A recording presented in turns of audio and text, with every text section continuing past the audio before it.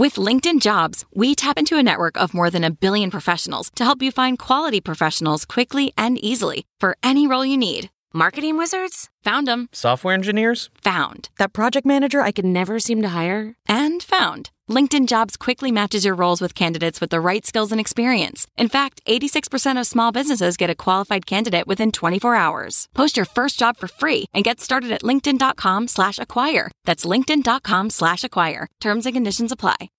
As you write your life story, you're far from finished. Are you looking to close the book on your job? Maybe turn a page in your career? Be continued at the Georgetown University School of Continuing Studies.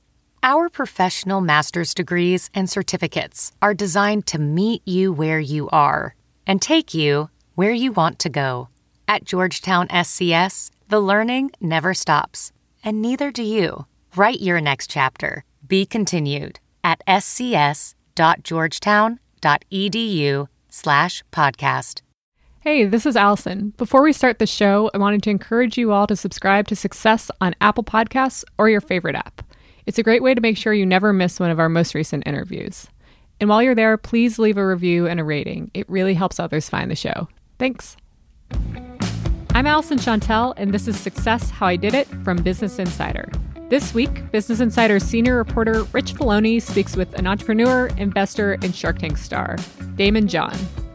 When he was growing up in Queens, New York, it felt like the center of hip-hop. I was going on video sets, and I was watching LL Cool J or Salt and Pepper or Run DMC or Biggie Smalls perform. Daymond John wanted to make clothes for rappers and hip-hop stars. So he created FUBU out of his mom's house. My friends all moved in. We burned all the furniture that we couldn't sell. We had the eye of the tiger. We were focused, man. He used graffiti as marketing and talked his way into music videos. Eventually, it made him rich. In 2009, John became one of the celebrity investors on Shark Tank. Since then, he's written 4 books, invested in dozens of companies, and opened his own co-working space. His newest book, Rise and Grind, profiles people who succeed against the odds. The title, though, took on a new meaning for him in 2016. He was diagnosed with stage 2 thyroid cancer, which is where we started our conversation. It was shocking to me, but, not in the way that most people would think about it is, most people may say, well, they were feeling ill or something wasn't right in their body. But, me knowing that I have a lot of great doctors around and I go to normal physicals and everything else, found out that there was a tumor in my throat the size of a marble for probably about 5 years. And then when I had it removed, then they found out it was stage 2 cancer. So thank God I didn't have the worrying part all the way up to it. But after that, my lymph nodes were reacting to the surgery like they naturally should. But now there's something else swollen, another mass in my body. And then my doctor was obviously saying, I don't know if this is going to spread to your brain or do we have to do this again? And I was like, holy crap. And then they found out that was just my lymph nodes reacting. But that was the scariest part after you find out what you're facing, But thank God I'm cancer-free. I'm here. I'm hanging out. And the reason why I went public about it is so that everybody else can go out there and get early detection and be able to hang out and drink and party like me. Did that really change your perspective on things when you were confronted with that? I think that it reinvigorated my purpose to do things because, people always say, what's your drive? And you find your drive, and I find my drive every day, like my daughters and my staff and the people that I get to invest in. But when you realize that your new definition of maybe the reason why I'm somewhat of a spiritual person, that God put me on a public stage, is that now I get to tell people about early detection, and now I'm saving lives because people coming back to me telling me that they either went out and got early detection or they told their parents, and now that's driving me more, and that's defining my life even more. Maybe everything I did in my life was to save somebody's life tomorrow. And with that drive that you're talking about, I mean, that ties into the title of your new book, Rise and Grind, and that's become like a mantra for you, right? Like, what does that mean? My mantra of Rise and Grind is, how do you maximize the same 24 hours that we all have in a day? And I've seen you talk a lot about getting your work ethic from your mother. Well, my mother and my dad were both very hardworking people, but then my father had left when I was 10 years old. And my mother, I look back and I said, I didn't really listen to my mother when I was growing up, but I ended up doing everything she did.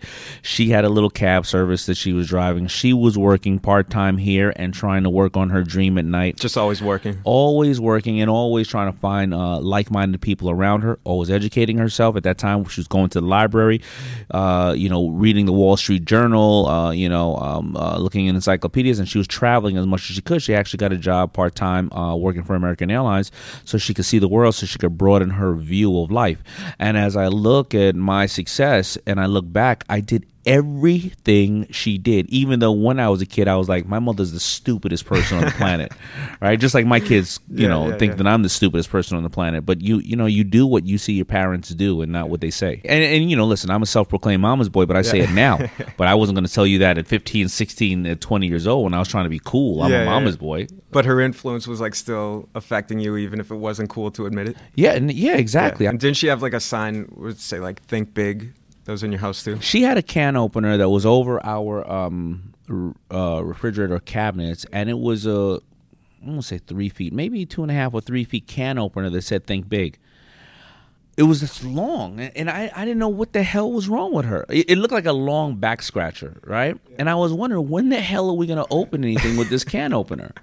I didn't think about it until years later when I was like, "Think big," and I get it now, What was your version of like the lemonade stand thing? Because you said that you always had these like small hustles as a kid. I have plenty of versions of that. So I used to scour the whole neighborhood looking for bike parts that people would throw out or whatever the case is, or abandon. It would go around New York City and you see the bikes that are all taken apart but still left on the chain. Yeah. And before you know it, I would assemble bikes and I would sell them, and then I would have kids working for me in the yard. And if I didn't have enough parts to put the bike together, it would be a go-kart or something of that nature. And I had kids working out of my garage doing that. I used to sell pencils when I was a kid. I sold everything. I sold candy bars for I went to Catholic school for 7 years, and they had this chocolate sale to be able to sell chocolates. Yeah, I had one of those. And I remember making enough sales where I bought a TV, little black and white television set, and that's when I used to watch all the Met games. My favorite team at the time,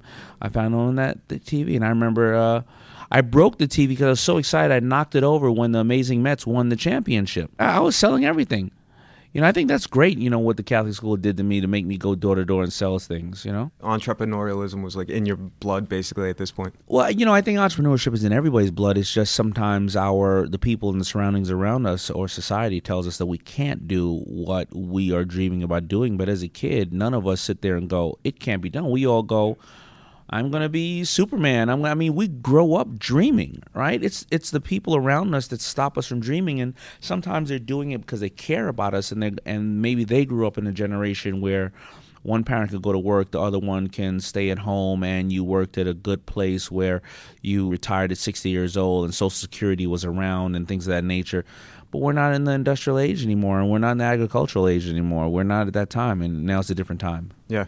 And when you were like starting to come into your own, you came across the book Napoleon Hill's Think and Grow Rich. I still read the book every other year, but I read the book probably 3 times until it caught on to the definition of the book, and I started to activate the tactics in the book that they taught about goal setting.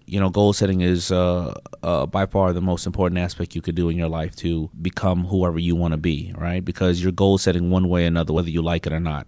So if you're goal setting that you'll never find a great man or a great woman, and you're always going to be in an abusive relationship, you're setting a goal for that. And I set, the goals that Napoleon Hill told me to set and visualize, and I read them every day at the time, and I became the person that I wanted to be, that I visioned myself being by the time I was 30 years old. But it wasn't that easy. It got so dark in between those times of my life. So it wasn't like, I don't want to paint this picture of set a goal and all of a sudden you're going to get this magic carpet ride. I just don't know what gave me the faith to keep reading those goals as it got darker before it got brighter. Were you doubting yourself? Did you question whether you could ever be successful? No, I wasn't doubting myself. I was making the wrong moves. I started doing things for money. So I started to buy crash cars and sell crash cars, and I figured that I had this, I buy it at $5,000. Crash car, like just the scraps? Yeah, you buy it at auctions. I buy it at $5,000. I put $2,500 into it, and I sell it at $10,000 or $12,000. And then I did the numbers because I was so brilliant. And if I sold X amount and then they started compounding, I would be a millionaire by 21. All right, so well, that didn't work out quite well, and I was a waiter in Red Lobster at 21 years old. I was miserable trying to do that. I can't do anything with my hands in regards to manual labor like that. I don't like that type of stuff, but I was just trying to do that for money, and I did various things for money. I opened up my livery service, which I had a good time doing it, but I literally worked 18 hours a day, and by the time I paid for all the insurance, the DOT, the Department of Transportation fines, and maintenance and everything else, I literally was leaving the end of the year. I was leaving with a $30,000 net. When I was making $300-400 a day, I was bringing in the van, but everything else was going every place else. I did that for 3 years. I was extremely heavy at the time from eating fast food, sitting on the road. I was tired, and I did 2 or 3 things like that. And I turned around and I said, I don't think I'm going to be that millionaire, whatever the case is, and let me stop chasing money. And during my downtime, I said, let me go back to Red Lobster. I'm not going to take that job home with me. I just want to, get my head straight. And I picked up this hobby called FUBU, where I wanted to just dress people on the side because of this love of rap music and a culture and fashion. So FUBU was just a hobby to start? Just a hobby. Yeah. And that was what, 92? The first time was 89. And how old were you? 89, I was 20. And I closed it 3 times from 89 to 92 because I ran out of money. But the important point is that I took affordable steps. I ran out of $1,000, $2,000, $5,000. And every time I'd run out of money, let's say the 6 months that I wasn't doing FUBU anymore, someone would say, man, what's going on with those shirts? Or I bought that shirt from you at an expo. I've been looking for you all year. And I was go, all right, I'll make a couple more. And I'll wear them. And then they'll go, hey, where'd you get that shirt? And it just so it was just like side cash good. First. Yeah, it was just made me feel good. Also, another reason I was doing it is because I needed reasons to stop getting kicked off the video set. So if I can go to the video set and say, hey, I'm dressing that person over there, they were like, well, that person's the caterer. It doesn't matter. I'm dressing. I'm officially just like finding your way into LL Cool J videos and stuff. I'm the wardrobe person over here, sir. Excuse me. Yeah. I was going on video sets. I was dressing people once in a while. I was getting to talk to all the video chicks. I was eating all the free food that they had over there. And I was watching LL Cool J or Salt and Pepper or Run DMC or Biggie Smalls perform. Yeah. I'd have paid money to go there. I was hanging out there all day. How'd you even get yourself in the room? Like, how'd you even get them aware of this brand? Because I live in New York, and at that time, video sets weren't huge. They were these small things being shot on damn near camcorders. And once, growing up in Hollis, Queens, I mean, listen, everybody's from Queens. There's Run DMC, Tribe Called Quest, Lost Boys, Ja Rule, 50 Cent, Salt and Pepper, LL Cool J, Nas. Yeah. So once you knew one person, and then you get to see their homie, and you get to know their homie, and then you get to know the bodyguard, not the bodyguard, and the friends, you go, hey, what's going on tomorrow? Oh, next week we're going to Latifah's set. I'll see you there. All right, see you there. It's the same thing as networking, right? It's what we do every single day in bars and in conferences, but I was just doing it on a different set. But like, at what point did it go from just having a shirt with something maybe that you had just sewn onto it to it being like, this is a piece of clothing that people want? Well, they started talking about it very shortly after 89, probably about 1990. By 92, I decided to make a real run at it, and 92, they started talking about it a little bit more from the levels of Queens, and then I got with someone named Ralph McDaniels, who had a show, a long-lasting show called Video Music Box. It was a video show, and he did a little piece on me on his local show, which he's still out even till today, and he talked about FUBU being the next brand. And so 93, 94 is when people really started checking for me. And around 95 is when it all culminated to me writing $300,000 of orders at the Magic Trade Show. I came back and I turned my house into a factory. That almost went bust. And by 96, I had signed my first distribution deal.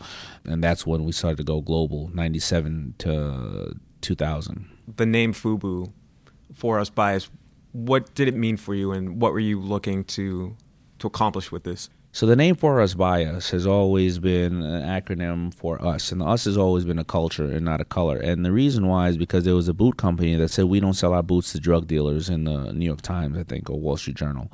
And it had already pissed me off because I was so busy buying. I was buying Tommy Hilfiger, Ralph Lauren.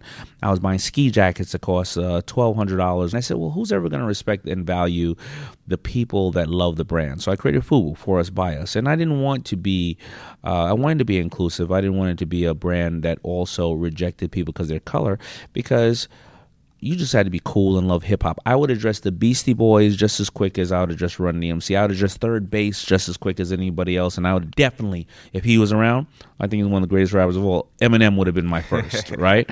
So, but it started to spread as a brand that was only made for a certain color, which I think was wrong. It was made by a generation and a color of people that started a movement of something called hip-hop, absolutely, but it would move on to be a global brand that in Korea and other places they appreciated because they respected hip-hop. But that was always the forest bias. Didn't you have this guerrilla marketing thing of just like spraying graffiti throughout New York? Well, we wasn't spraying graffiti. It was we weren't violating any laws, but we went to all the stores that we could find that had the gates pulled down, the storm gates, and we would ask them, can we whitewash their gates and can we put authorized food dealer on the gates? And that would be, they could be selling Chinese food. I didn't care what they weren't an authorized food dealer. Actually, there was no authorized food dealer because there was not nothing. Like that. Yeah. But we spray painted those gates, and we spray painted like 300 of them from New York to New Jersey, and those gates would be down early in the morning and down early in the evening, and they would look like billboards. We would just do anything and everything we could, and we had a really great following. And your mom, she moved to Manhattan and left you the house in Queens, right? And you kind of turned it into a factory. Correct. Yeah, mom got out. She said, "You guys are crazy." And my friends all moved in. We burned all the furniture that we couldn't sell. We moved all these commercial sewing machines into the house, and then we had a bunch of seamstresses sewing the clothes. Weren't you renting out rooms too? I was renting out the rooms to my friends. They were all. It was all about $75 a room. So it was just a big Airbnb. There were strangers like a in the house. sweatshop or something? It wasn't a sweatshop because we were paying the women good money. This was I had to take a second mortgage on my home, which is about $100,000, and I have no idea how we got that mortgage because my house was worth $75,000. It was a crazy time. We were manufacturing for about a year and a half. We were burning polo fleece in the backyard, the excess polo fleece, so the whole neighborhood was purple. The fire department would come and kick down the door. Just like burning things, yeah? Yeah, we had to get rid of the extra goods, and I wasn't paying to get carted away, right? Oh, so you save money on burning the garbage. Burning the extra fabric, right? Why not? My neighbors weren't really happy about it. The firemen would come and kick down the door, and we would jump the back fence and leave, and just, the fines would be there, and we'd just be known as the guys just burning crap in the backyard. I mean, we just didn't care. Yeah. We had the eye of the tiger. We were focused, man. Well, when did it go from like this scrappy startup to like a legitimate business? I mean, by 98, it was like the hip-hop brand. So 95 and 96 is when we were doing the factory thing. In 96, we ended up putting an ad in the paper because we ran out of capital, and this was our version of Kickstarter. It said $1 million in sales, need financing. And straightforward, yeah. Straight up. 33 people called the ad. 30 of them were loan sharks. 3 of them were real, and 1 was Samsung's textile division. They said to us, we have a deal, and it's, you're going to have to sell $5 million worth of clothes in 3 years to keep this level of distribution. And because we had already made all our mistakes small and was there from 89 to 96 and knew our customers and knew what worked and didn't work, we sold $30 million in 3 months. And then FUBU really just took off. And I was able to do what we do best, which was guerrilla marketing, sales, branding, and deal with all the artists. And we had a back of the house logistics who could handle manufacturing and logistics. Something that I have found like really interesting that you've talked about is that this level of success that you've had as an entrepreneur, you said that part of it is due to being dyslexic. What does that mean for you? And when did it go from being something to be ashamed of to being proud of? Well, I was never ashamed of it because I didn't know I had it. My mother, treated me so well and loved me so much and made me feel like there was something special I had, but I had to work on all the things that I was weak about. But as I look back and I try to address people about dyslexia, and I believe the stat is over 40% of entrepreneurs are dyslexic. Out of the sharks, if we add all the sharks together and the guest sharks, there's 12 of us and 8 of us are dyslexic. Really? Yeah. If I look at it, it was always a workaround. So I would read something, I'd have to read it 3 times, and then I'd have to go and try to do anything in there that I read because I don't know if I grasp the information correctly. So it always made me take action. I took something called the co-op course in high school where I got to go to work 1 week and get credit for it and go to school 1 week. So I ended up working on 53rd Street at 55th Street, I think, or 53rd Street at First Boston. It happened to be a venture firm. Right? I started to see how people were dealing with venture capital at that time. I was a messenger, though. I was walking the streets all the time. But anyway, dyslexia, always the cheat and the workaround dyslexia got me around to some area of doing something else that ended up becoming entrepreneurial. So when Fubu, it's bringing in like $350 million, I think, in sales in 98. But then in your 2014 book, The Power of Broke, you refer to this period like in the early 2000s or so where you just had all of this excess inventory. And then also around this time, your investment in Heatherette, this fashion company, lost you millions of dollars. I think it was $6 million, you said. Mm-hmm. Was this like a dark time in your career? No, listen, it definitely wasn't dark because I already had the resources behind me that I never had to work again. And I was now, like all business owners face, I was in, what am I going to do for my staff? How am I going to move forward? I was just trying to find my way. So was it a dark time? No, it was a frustrating time. But then when you got a call from Mark Burnett with this invitation to be on Shark Tank in 2008, this was basically right after the Great Recession. This is it was right in the middle. It was it was in the middle of the Great Recession. Yeah, it was starting. Yeah.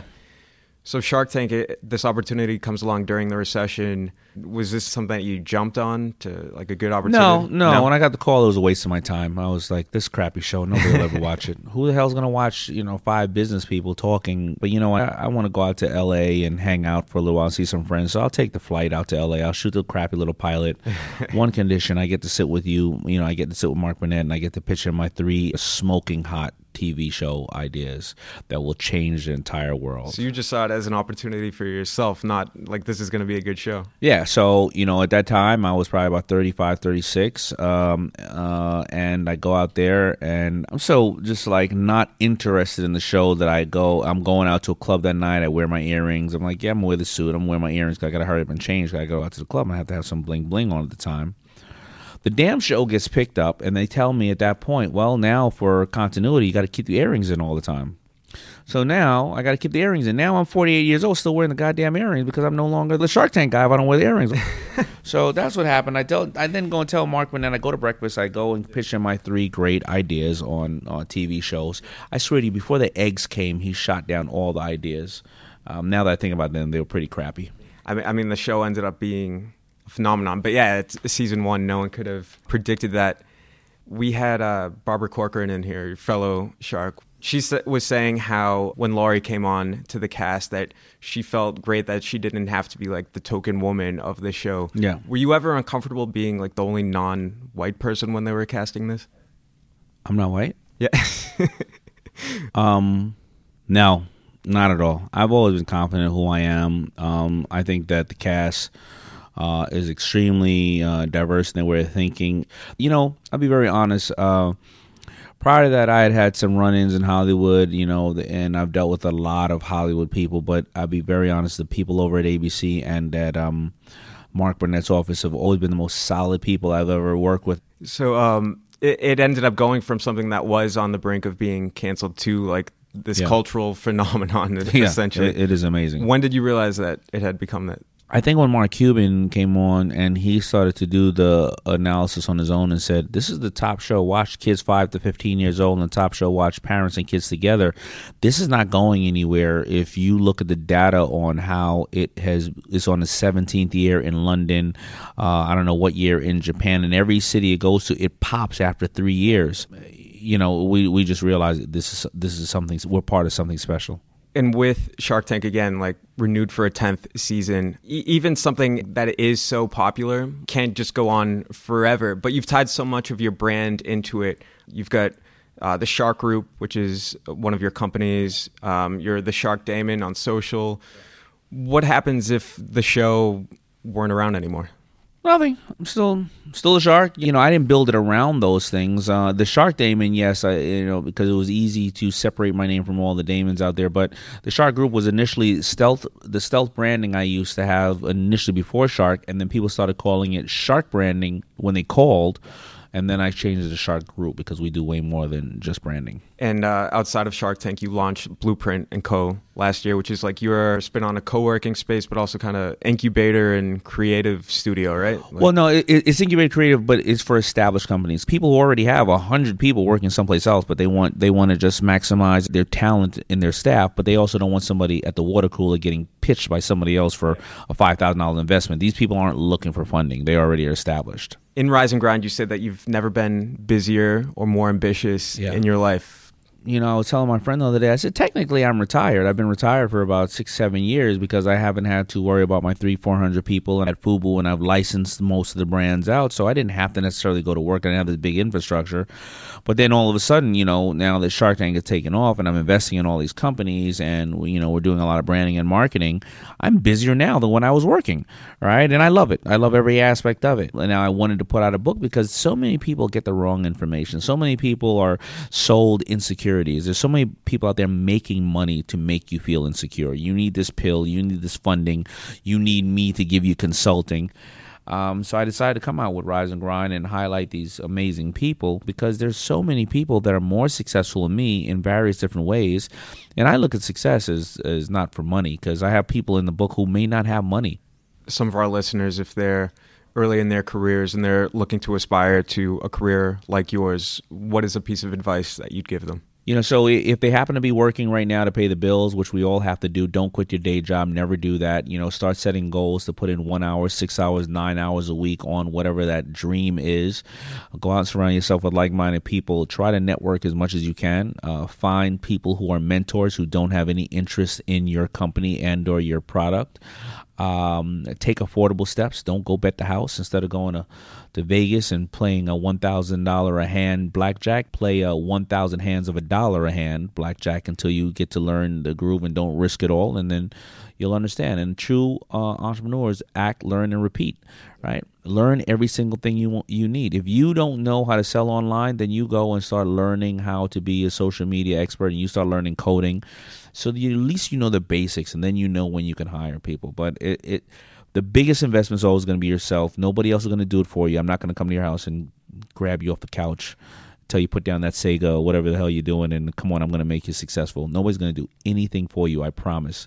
And don't tell people your problems. You know, bottom line, walk in the room happy, because 20% of people don't care about your problems. The other 80% are happy you have them. So, well, thank you so much, Damon. Appreciate it. Thanks for listening to Success How I Did It from Business Insider. This show is produced by Anna Mazarakis and Dan Richards. Our executive producer is Dan Bobkoff, and I'm Allison Chantel. If you like the show, please be sure to subscribe and leave us a review. We'll be back next week with another episode of Success How I Did It.